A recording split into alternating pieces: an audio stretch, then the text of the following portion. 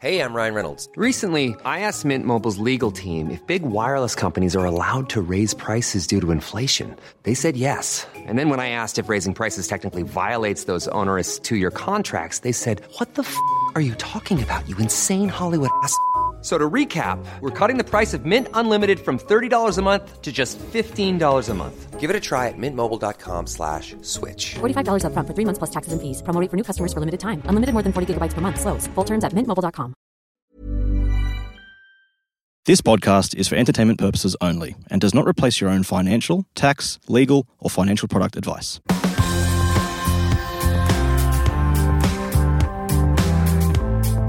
Hi everyone and welcome to My Millennial Money Medical. My name's Dev Raga and I'm your host, and in this episode, this is going to be the last episode in the live series, and we will focus specifically on the decades in your 60s and beyond and discuss some of the core things you may wish to consider when it comes to your personal finances. Now, one of the things that I won't be covering in this episode is aged care. And the reason I didn't is because it's a little bit too complex to be able to simplify in an episode together with other issues. And I think it probably does deserve its own episode. So at some stage, I will get that out in the future. Let's get started.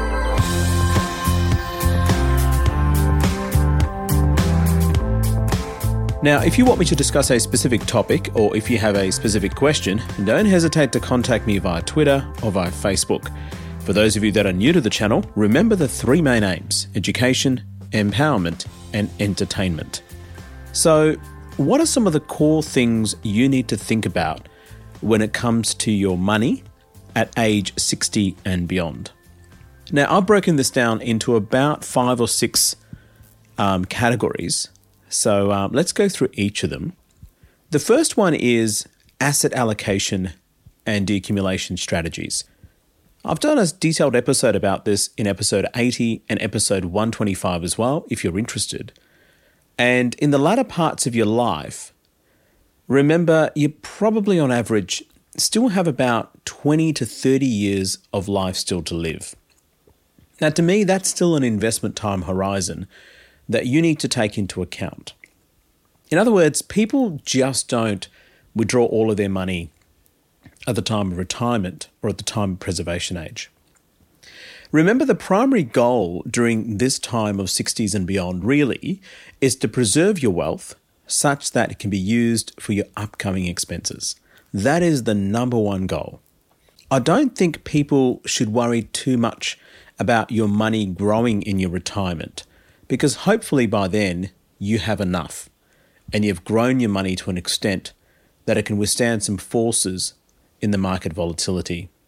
And hopefully by then you've determined what is enough. Now, to be honest, the likelihood is for most of you that are going to retire or semi-retire, your money and your portfolio is still likely to grow in your 60s and beyond. That's if you play the cards right. So let's have a brief discussion here about asset allocation. During your 60s and beyond, your ability to take risks is likely lower than perhaps compared to someone in their 30s. So asset allocation just means you've taken that into account and are balancing your risk versus your reward situation, and that you having a strategy to do this is very helpful.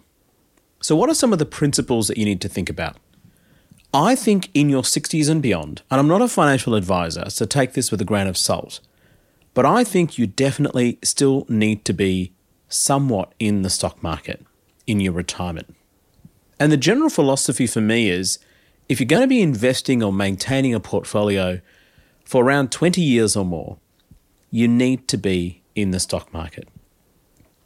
If you're going to be in the market for less than 20 years, then you still need to be in the stock market, but you may wish to consider the allocation of it to be lesser. Now, this is a very conservative approach. Most professionals, people who kind of know what they're talking about, and I'm not a professional, recommend the stock market if your investment time horizon is around 5 to 7 years. So then this concept came about called age-based asset allocation. What is it? Now, in the past, there was this sort of generic rule when financial advisors used to recommend a split between stocks and bonds based on your age. And this took into account average life expectancy.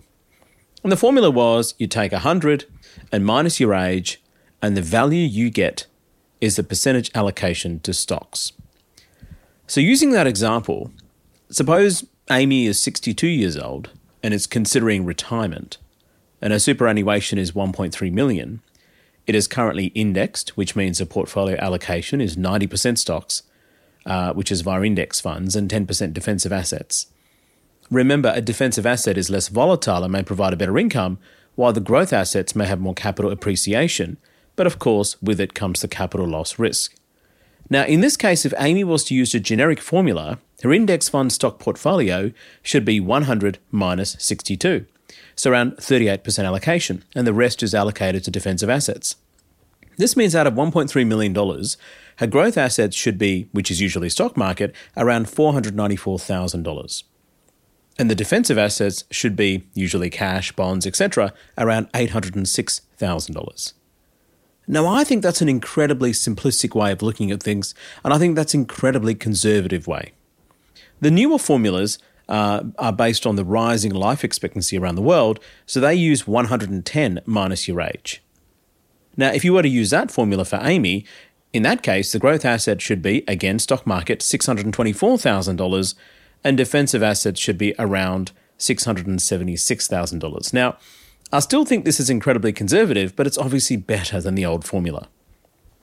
In episode 80, I really go into the main strategies in asset allocation, largely targeted at accumulation of wealth, but you can still apply to those principles in your latter stages of life.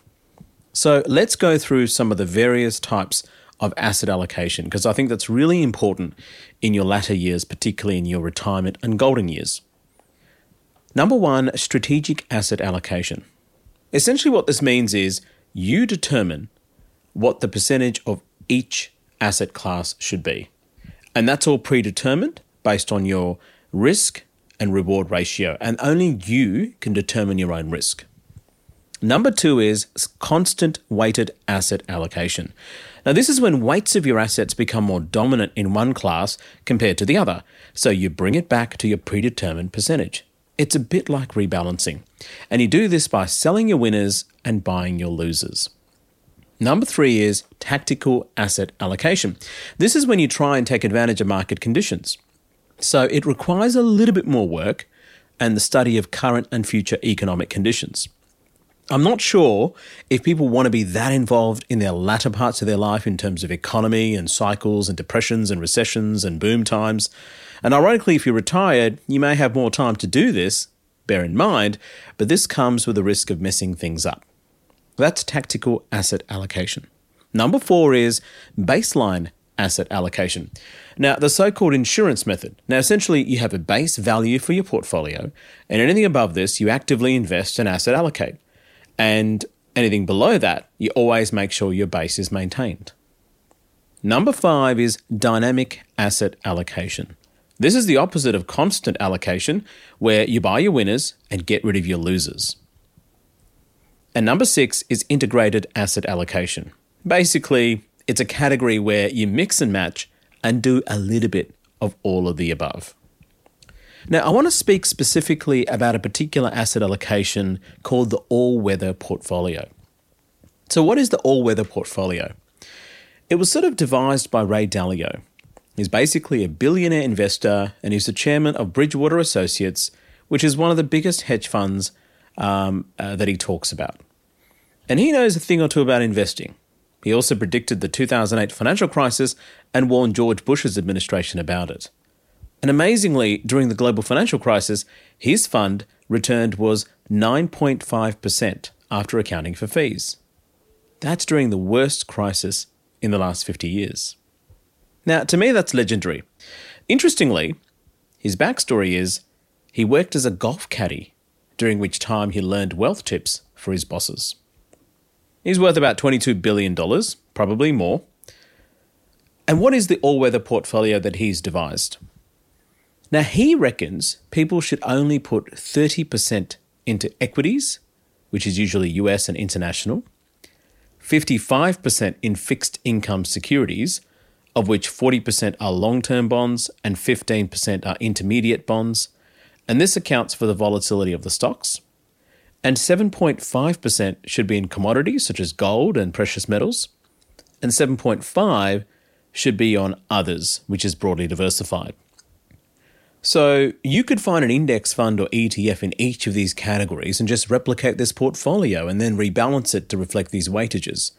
And this is the constant weight asset allocation approach. That is, you've predetermined your asset classes and the weightages for each of them. Now, I think the main reason why this portfolio exists is that it takes into account capital, but also takes into account risk.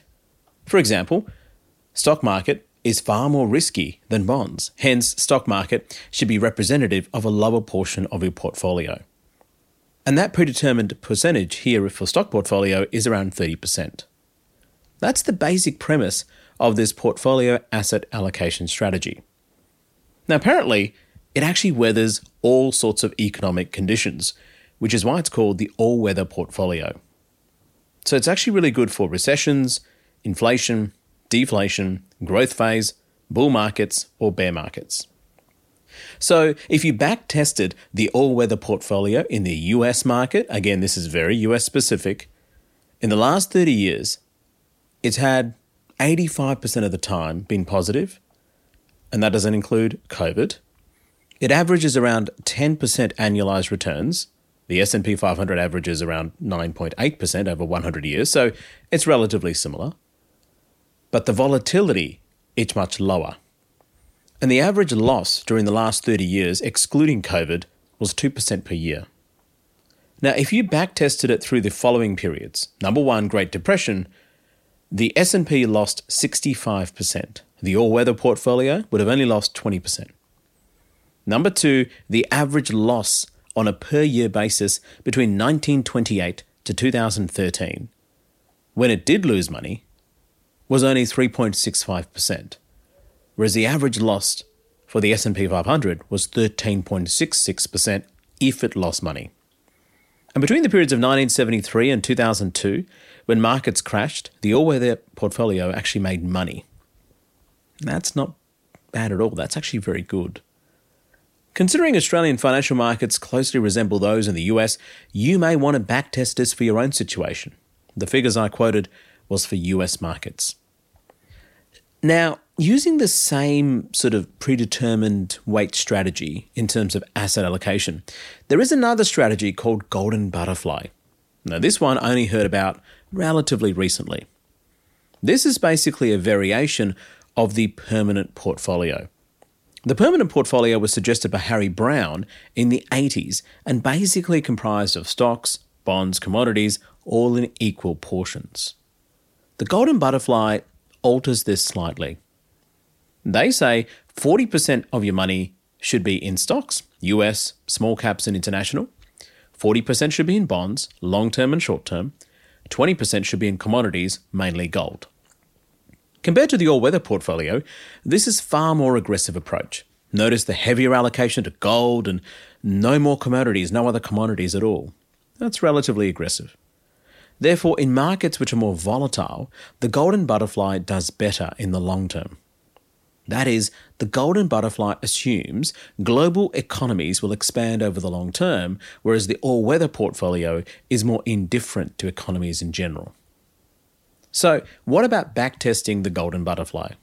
If you did that, compared to a 100% US stock allocation or S&P 500, the Golden Butterfly achieves similar long-term returns, but the volatility was much less, similar to all-weather portfolio. The Golden Butterfly's volatility is 60% less compared to the S&P 500. In its worst year, it only lost 11%. And the backtesting of this covers over the last 40 years. Now, there's a lot to consider about asset allocation, particularly in your 60s and beyond. You could apply a bit of science, a bit of evidence behind your methods, but overall, though, I don't think it's worthwhile complicating things too much. Just try and pick a strategy, keep it really simple, and go for gold. The second thing I think people should, try and focus on or try and understand is private health insurance. Now, I did talk about private health insurance in one of the previous Life Series episodes, and I'm revisiting it again today. Because having private health in your latter years is arguably more valuable than it is in your former years. Now, in your latter years, you may wish to review your private health insurance. I think private health insurance overall is good. Now, I work in the public system and it's also very good. But the public health system does not take into account morbidity. It takes into account mortality. The whole aim of the public system is to provide care for those in urgent need. If your need is not urgent, then it's not a great system. You'll still get care, but you may need to wait your turn. And it doesn't matter how rich or how poor you are. So the public system is designed based on need rather than wants, which is fair enough. What I disagree with the public system is the morbidity element of it. It doesn't take into account. For example, pain is not considered as important. The common thing in the public system is pain doesn't kill you. Now, you could have crippling arthritis in your knees, waiting for a knee replacement, but the person with a heart condition may beat you to it. Even though your crippling arthritis means you can't work, you may be on disability pension, and your day-to-day life is extreme suffering and painful. Of course, the person with a heart condition has a life-threatening illness and condition, and of course, their life is also important. But in a system which is under-resourced and under pressure, you can see how healthcare workers and departments have to make tough decisions on who gets care and who gets delayed care. Cataracts is another example. What could be more important than your vision? Cataracts impair your vision and therefore impair your lifestyle. Imagine if you're listening to this and you can't see the world as well as you do. That's a big deal. But cataracts are not life-threatening, so it's not considered urgent. So you may be waiting a long time before accessing eye care in the public system. Now, we're lucky in Victoria because we have a dedicated eye and ear hospital. But I don't think all the other states or territories, correct me if I'm wrong, have their own such hospital specialised in eye and ear. Victoria is actually quite lucky. We have some of the best trauma centres in Australia. We have one of the world's best children's hospitals in Australia and the world. We have a dedicated women's and children's hospital, part of the Parkville precinct.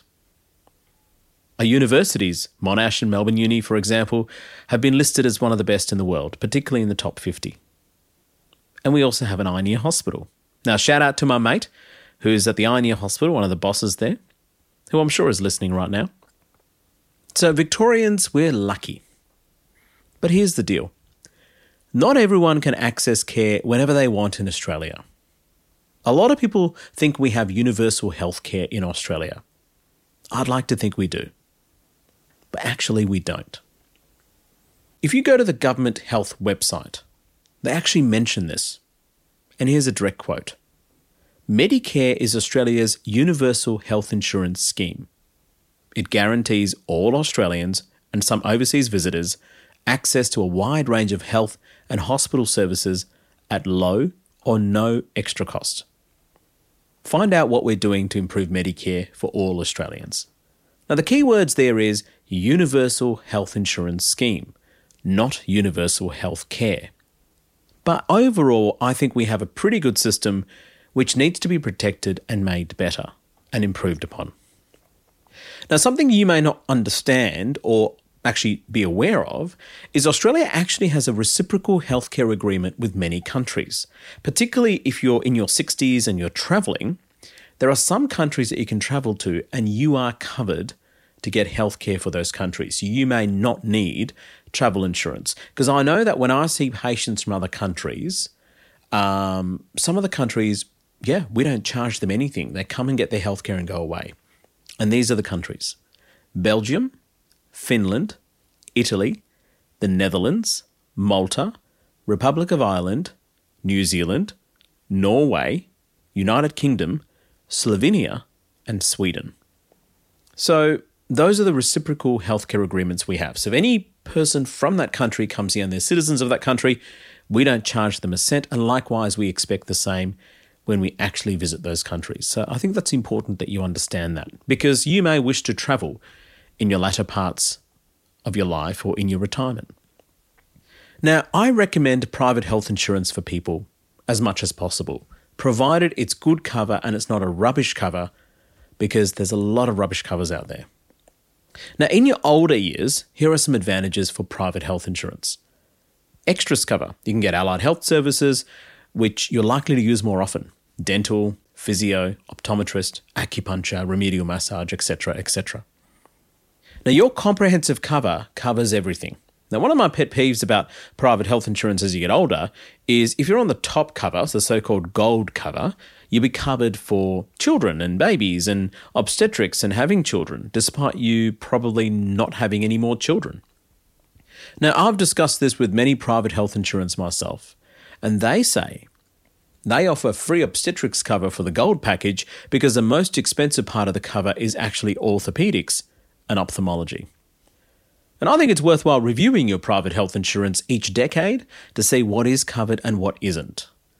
But I don't really change my private health insurance very much because I know that I'm on a pretty good cover, and I know that in the future cover is going to get less and less because healthcare is getting more expensive. But I think the value provided in extras cover in itself might actually be worth it for you.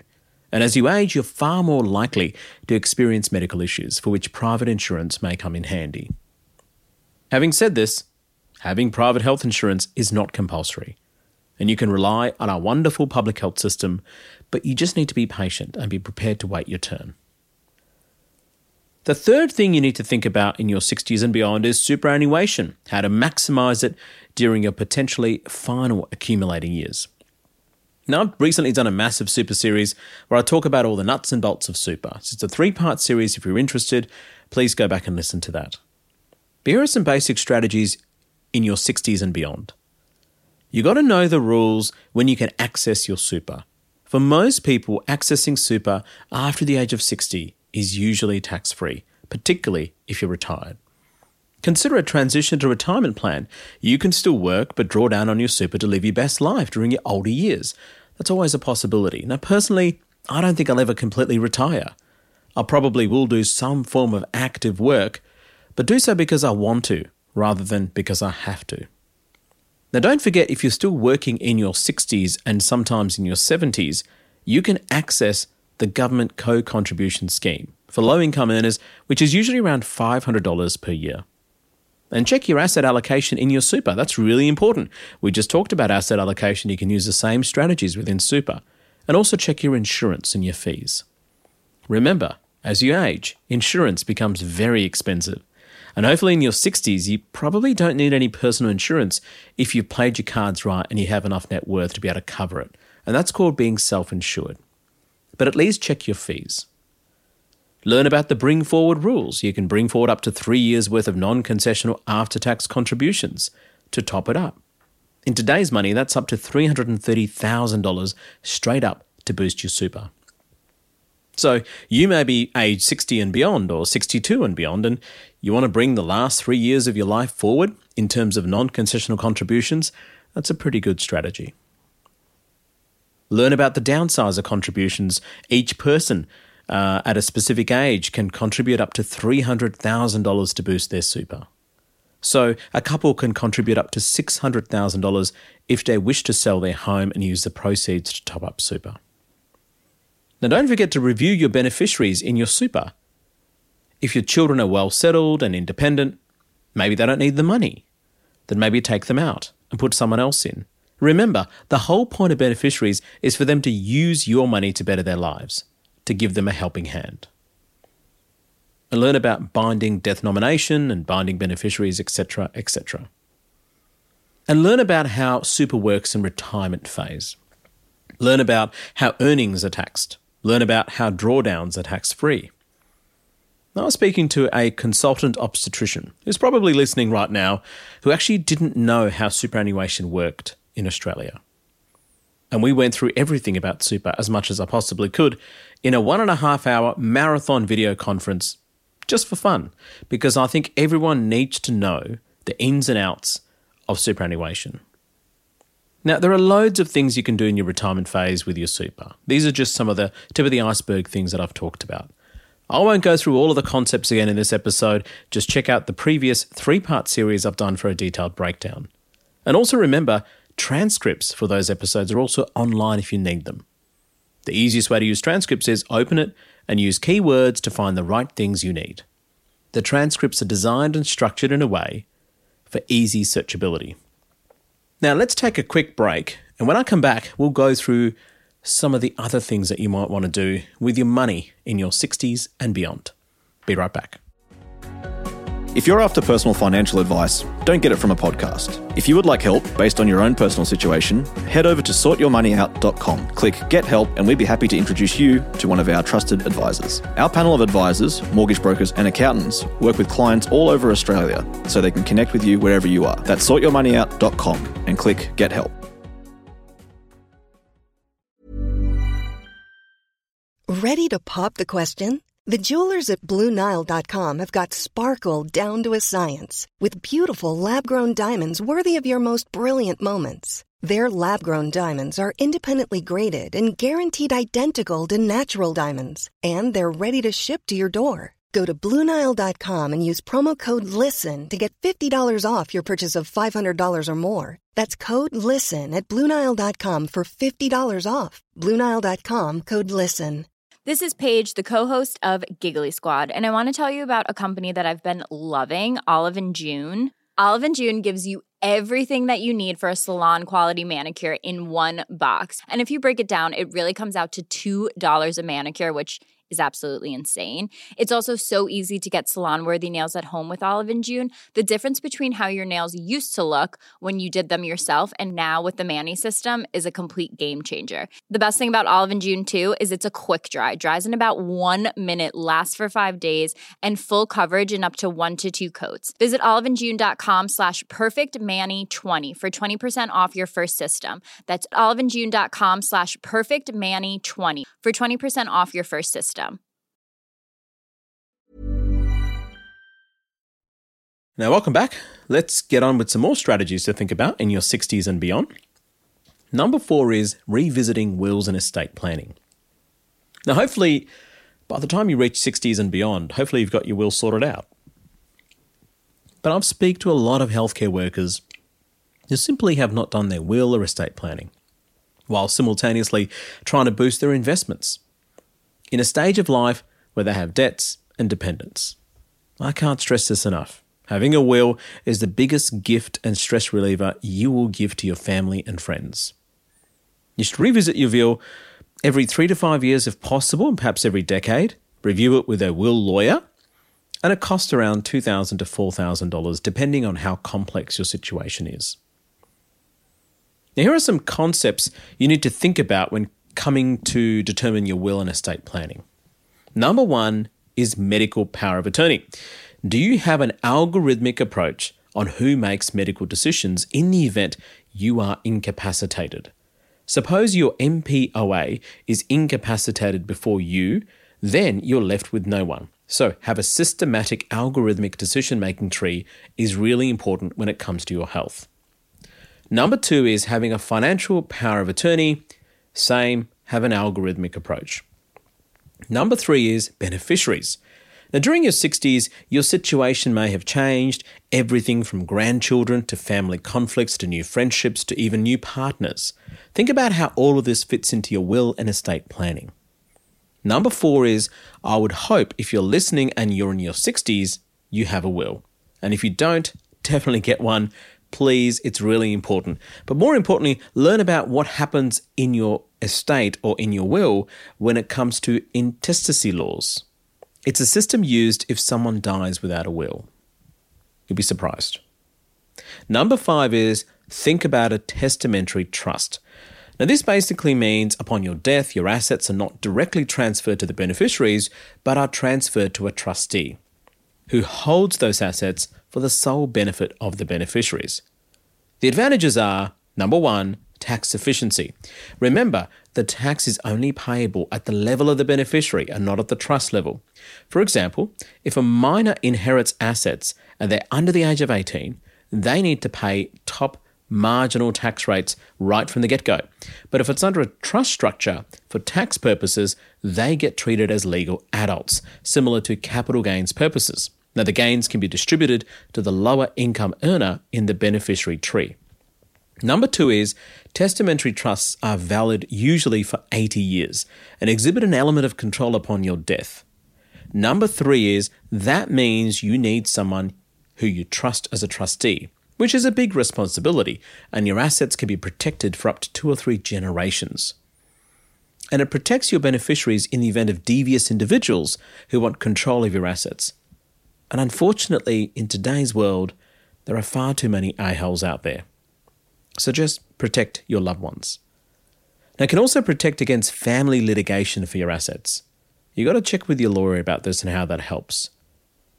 And lastly, if your beneficiary goes bankrupt, your assets are held under the trustee's name, so they are relatively safe. It's one step away from access to creditors. And here's an interesting nugget. Centrelink doesn't take into account any assets held under a trust for the beneficiary until it hits the beneficiary. Therefore, the beneficiary may still be able to claim benefits because the assets owned by the trust are not the beneficiary. It's a slightly awkward golden nugget in the tax code. Now, having a testamentary trust, although I think is really important, is not all rosy. There are some downsides mainly. Number 1, it requires a level of cooperation from family members who are trustees of the trust. So if a legal challenge looms, it can get ugly. How much do you trust the trustee or your family member? Only you can answer that question. Number 2 is it's not free. Testamentary trusts do cost money. There are administrative costs, so you need to weigh the benefits versus the cost of running such a trust. Number 3 is capital gains can be distributed to beneficiaries, but unfortunately capital losses usually can't be distributed to beneficiaries. This means the capital losses must stay within the trust, and then any future gains can be used to offset that. And number 4 is, depending on the beneficiary's distributions, it can affect their Centrelink. And that's plain obvious, but worthwhile looking into. That is, if the beneficiary's income goes up, then yes, Centrelink are interested. But if the trust income goes up, no, Centrelink are not interested. Now, the other thing about when revisiting your will and estate planning, I think it's always good to leave a letter of wishes, called the Memorandum of Directions or whatever you want to call it, and the basics of which are your funeral, your expectations for your children or your partner or your grandchildren, your wishes, life advice maybe, financial plan. Don't expect your executor to know everything. Set out some basic instructions, family law considerations and advanced care directives, and your wishes of medical care. Now, I've been in situations where people are about to die and have been diagnosed with a terminal illness. And as a doctor, all I ever used to discuss with patients and next of kin is what their medical issues are, what their final wishes are, and what palliative care arrangements are being made, etc. I don't necessarily participate in the ins and outs of financial, planning or will or legal matters, because I don't think it's my role as a medical practitioner or any healthcare worker for that matter. We shouldn't be really participating in the intricacies of that. And in fact, in the death certificate, when someone dies, it specifically asks you that question. And the death certificate is a legal document, so I don't really interfere in that process. But if someone asks me, hey, do you have any suggestions? I said, these are the issues and these are the concepts and principles that you need to understand. And I think it's fair enough that a healthcare worker assists their patient or the next of kin of the patient in order to sort this out. Because remember, this is a highly vulnerable situation for your patients and their families. And I think as healthcare workers, we have a duty of care. We have a responsibility for their health and their well-being. And part of their well-being is their money. So you shouldn't really be participating in the exact financial advice sector. That's not your role. But if someone asks you about advanced care planning, or if someone asks you about will and estate planning, you can probably direct them to some of the concepts. What's an executor? What's a testamentary trust? All that sort of stuff. I don't see any harm in you talking about principles, but you certainly shouldn't be directing them in terms of any specific financial stuff. In fact, that's a direct conflict of interest if you did that. Now, the other thing is healthcare workers also die. Healthcare workers also get diagnosed with terminal illness. So, it's an incredibly difficult situation, and it's an incredibly pressing conversation and an uncomfortable conversation that you need to have with people around you. And you don't want to put a lot of burden on those people around you to make very, very difficult decisions when it comes to medical decisions or financial decisions. And they have to deal with the legal minefield and not having enough knowledge or control of the dying person's last wishes. So, because they never thought about it, they never discussed about it. So it's a difficult conversation I think we all need to have. And when I say healthcare workers die or get diagnosed with terminal illness too, we do. I know some that have. And I think it's really important that all of us, yes, we focus on our patients unwaveringly, but I think we should also focus on ourselves. And time again with, nurses, doctors, pharmacists, allied health workers, we are so ingrained in trying to do the right thing by other people that almost universally we tend to forget about ourselves. And I think we need to think about what the airline industry says to all the passengers is you need to put your oxygen mask on yourself first before you can help other people. So for you to be a good healthcare worker, you need to be fit, you need to be healthy, you need to have mental peace, you need to be clinically well, and you need to look after yourself. And part of that is having that reassurance of having a will and estate planning, I think anyway. Now, number 5 is staying active physically and mentally. Why it's important. Think about screening tests and health checks. It goes without saying, as you age, your body ages, and therefore you have more prone to health risks. So you need to focus on your health through your life, but more so in your 60s and beyond. Depending on your family history and genetics, you may have good health outcomes in your 60s and beyond or bad health outcomes. Now, your health is your health. When you're born, you're dealt with a series of cards at birth, and unfortunately it comes down to pure luck. Some people have great genes and some people have great environmental outcomes, others don't. So you need to take steps to mitigate those risks as much as possible. You can't eliminate them. Here are some health-related things you may wish to consider about or at least discuss with your family doctor. Of course, health is really important, guys and girls. You need to think about it in your 20s, 30s, 40s, and 50s, but you need to think about it a lot more in your 60s. The RACGP has called a book called a Red Book, and you can Google it if you want to. It has some great preventative guidelines for your age group, and it's quite systematic and quite easy to read. And I think it's worthwhile just flicking through the book if you want to. Now, check out the chapter specifically directed at older Australians. It's called Preventative Activities in Older Age. Now, if you're a GP registrar studying for your fellowship exams, listening to this podcast, then the Red Book is examinable. Yes, the whole book. Here are some of the things that it mentions in that book, some of the things you need to consider. Number 1 is immunisation. If you're age greater than 60, you're more likely to die from influenza than younger people. Think about the COVID vaccination, 4th jab. Think about the pneumonia vaccination. Think about the shingles vaccination. There are all these preventative things that we have for people over the age of 60, which is, potentially government subsidised. So take advantage of it. Protect yourself. Number 2 is physical activity. Now, generally speaking, 30 minutes a day if you can, mild to moderate exercise. Now, generally speaking, what does that mean? It just means that a simple way to think about it is you need to sweat during exercise and be moderately short of breath. A lot of people say, I walk a lot at home or at work during activities of daily living. Well, that's not enough. Casual strolls are not enough. Weight-bearing exercises are great for your bones and for your joints. And we know that exercise has been shown to reduce the risk of diabetes, cardiovascular disease, stroke disease, and even some cancers. Number 3 is falls. Now, this is something a lot of people don't think about, but as you age, your risk of falls increases, particularly after the age of 65. Generally, you should be seeing your GP for screening for falls at least once a year after the age of 65. And during that screening conversation, and if you've got elderly parents that you want to help out, this is what I tell them. These are some of the discussion points between them and their GP. Number one is balance. Inner ear problems are more common in the elderly, like Meniere's disease or positional vertigo, for example. Number two is vision, glaucoma, cataracts.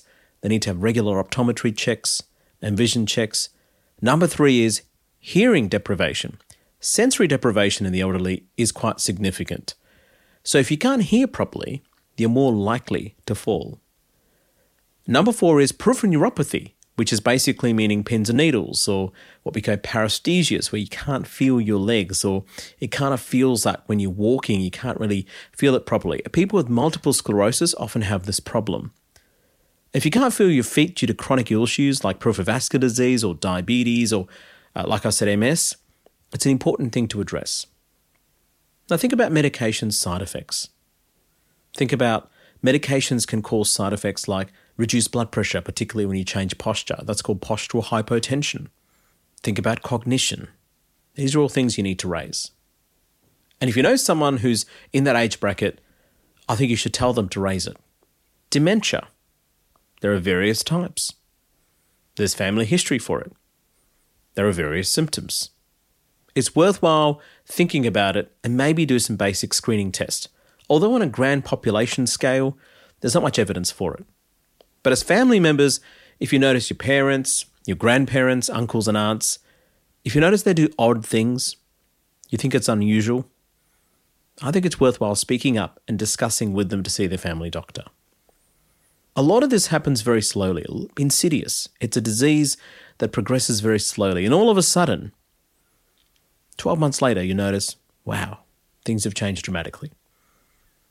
The minor things which are left unchecked in your health as you age can creep up on people. It's much easier said than done, because as you age, legitimately and naturally, you want to maintain your independence. So many older folk may think seeing a doctor would expose them to losing their rights, to losing their dignity. Now, driver's license is a classic example. When I see elderly folk, when I used to in general practice, that would come in for their fitness for driver's assessment.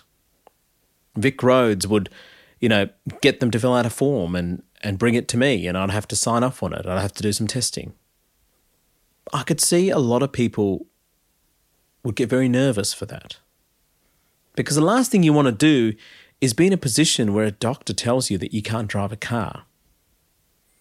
I've done that a few times, and it's not a great experience for the patient, but it's also not a great experience for me. I don't want to take away someone's independence. Imagine if you couldn't drive a car. I think it's so fundamental that we all take for granted in our younger years. It's a big deal. So I can understand the frustrations and the nervousness for elderly people who don't want to see a doctor, because they feel that every time they see a doctor or a nurse or allied health worker, they get bad news. So I think transparency, honesty, and open disclosure about some of the concerns you have when you see these things with some of the elderly people in your life, I think it's really important. I think we need to normalise this, because we're all getting old sometime. I am, most of our listeners are, and we will have the same problems, no doubt. And I think being better prepared is really important. Now, lastly, health-wise, obesity. As you get older, you put on more weight because you are less active because of other medical issues. This is a silent killer amongst older people. More sedentary lifestyle. It's a huge risk.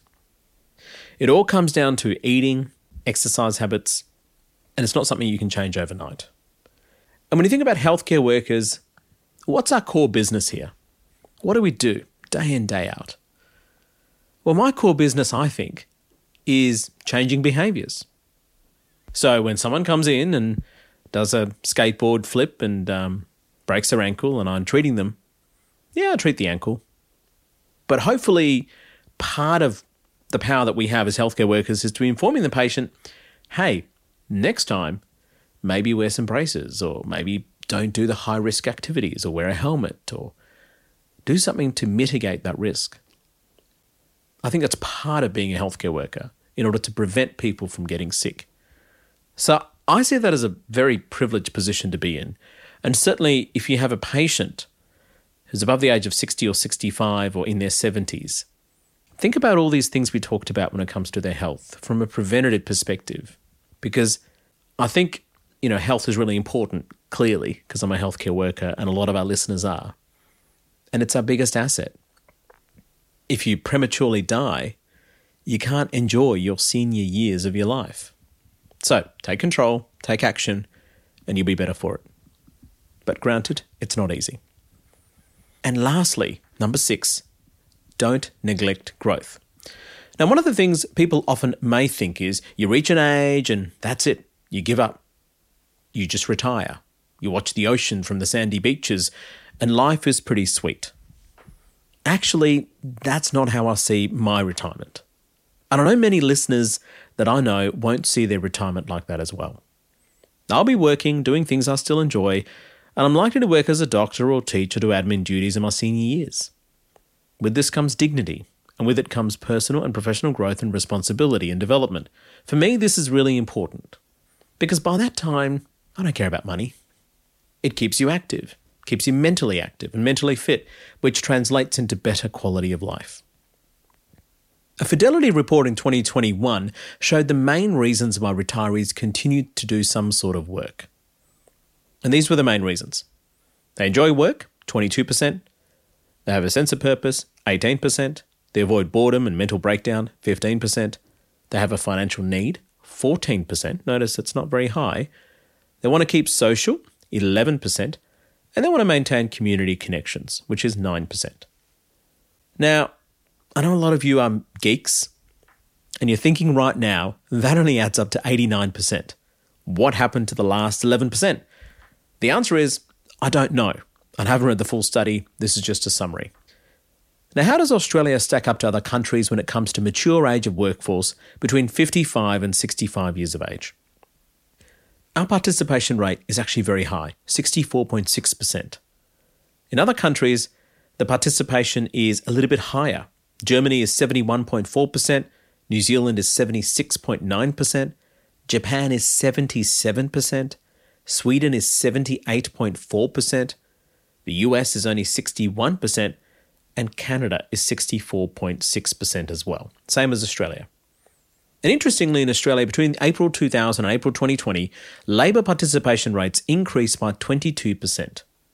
The main reasons cited were better health outcomes, meaning able to work longer, greater workplace flexibility, more educational attainment means, less physically demanding jobs, which improves longevity of workforce.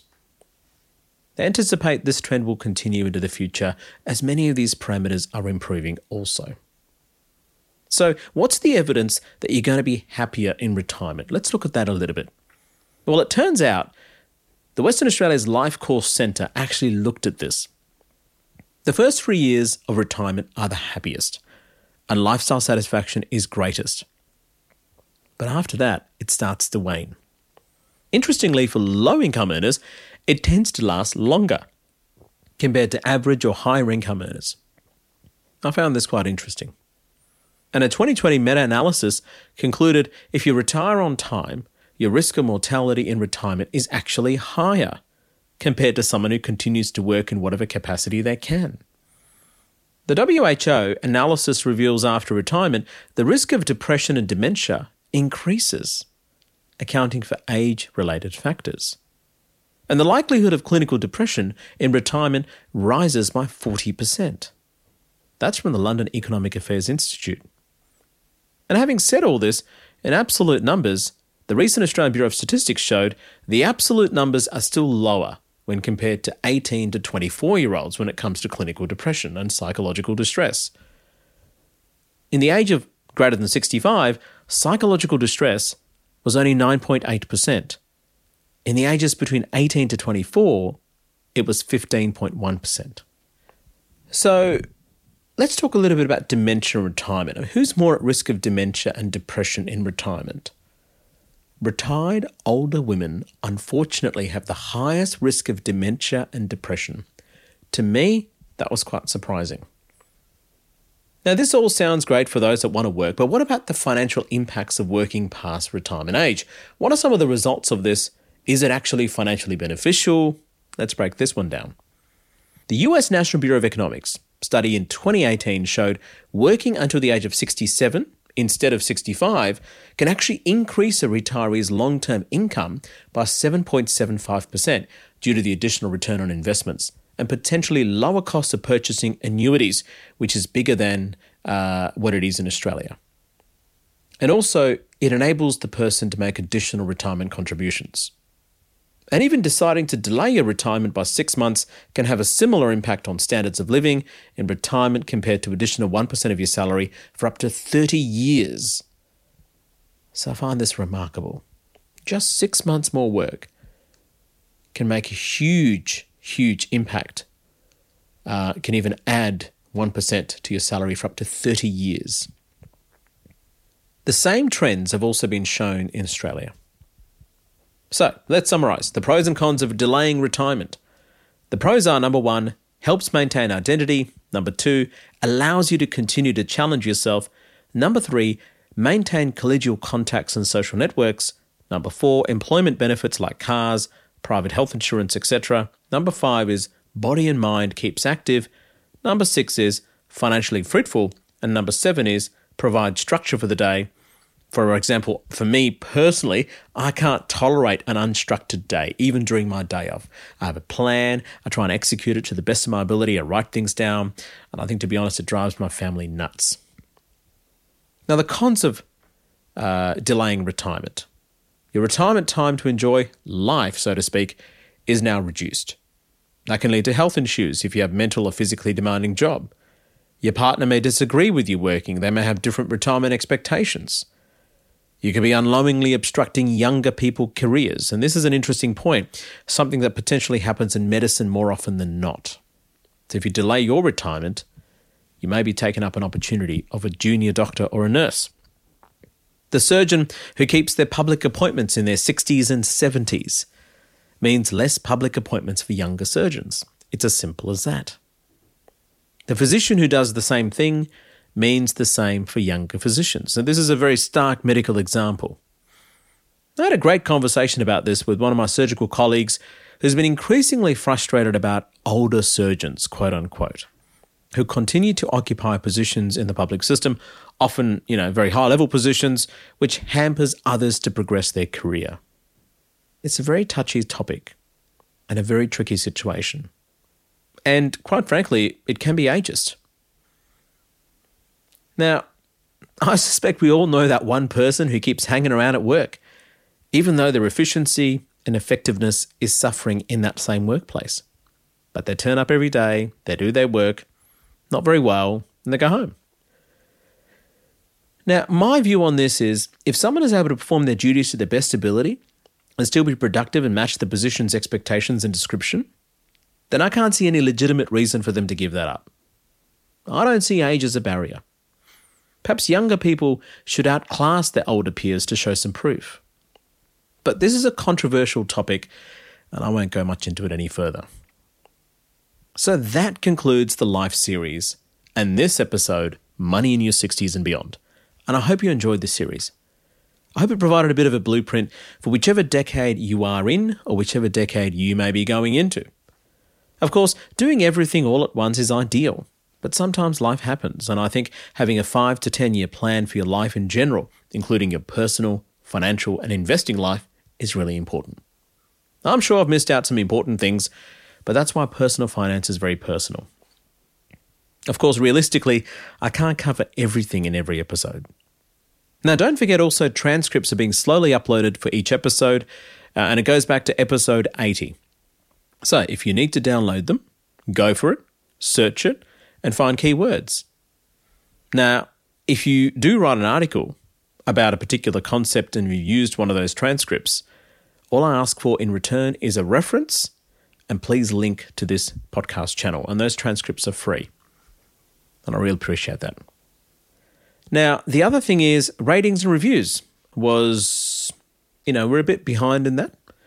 So I'm really hoping to reach 500 ratings by the end of the year with Apple Podcasts. So if you own an iPhone or Apple product, log on to, My Millennial Money Medical and give a 5-star rating and give a review. I really enjoy reading those reviews.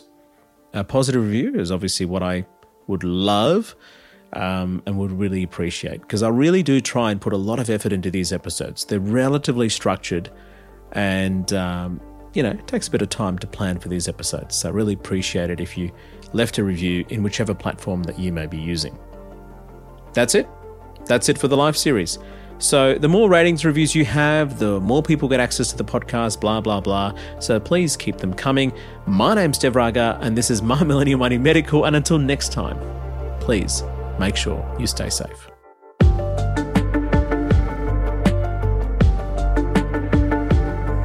We acknowledge the Awabakal people, traditional custodians of the land on which our studio sits, and pay respects to their elders past, present and emerging. We extend that respect to Aboriginal and Torres Strait Islander peoples who may listen to our podcast.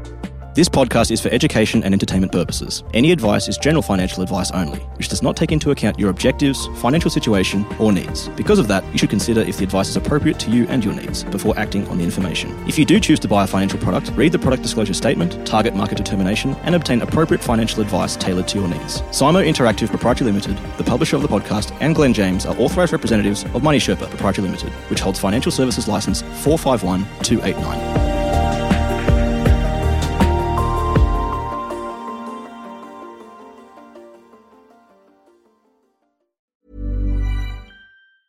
Mom deserves the best, and there's no better place to shop for Mother's Day than Whole Foods Market. They're your destination for unbeatable savings, from premium gifts to show-stopping flowers and irresistible desserts. Start by saving 33% with Prime on all body care and candles. Then get a 15-stem bunch of tulips for just $9.99 each with Prime. Round out Mom's menu with festive rosé, irresistible berry chantilly cake, and more special treats. Come celebrate Mother's Day at Whole Foods Market. Mom deserves the best, and there's no better place to shop for Mother's Day than Whole Foods Market. They're your destination for unbeatable savings, from premium gifts to show-stopping flowers and irresistible desserts. Start by saving 33% with Prime on all body care and candles. Then get a 15-stem bunch of tulips for just $9.99 each with Prime. Round out Mom's menu with festive rosé, irresistible berry chantilly cake, and more special treats. Come celebrate Mother's Day at Whole Foods Market.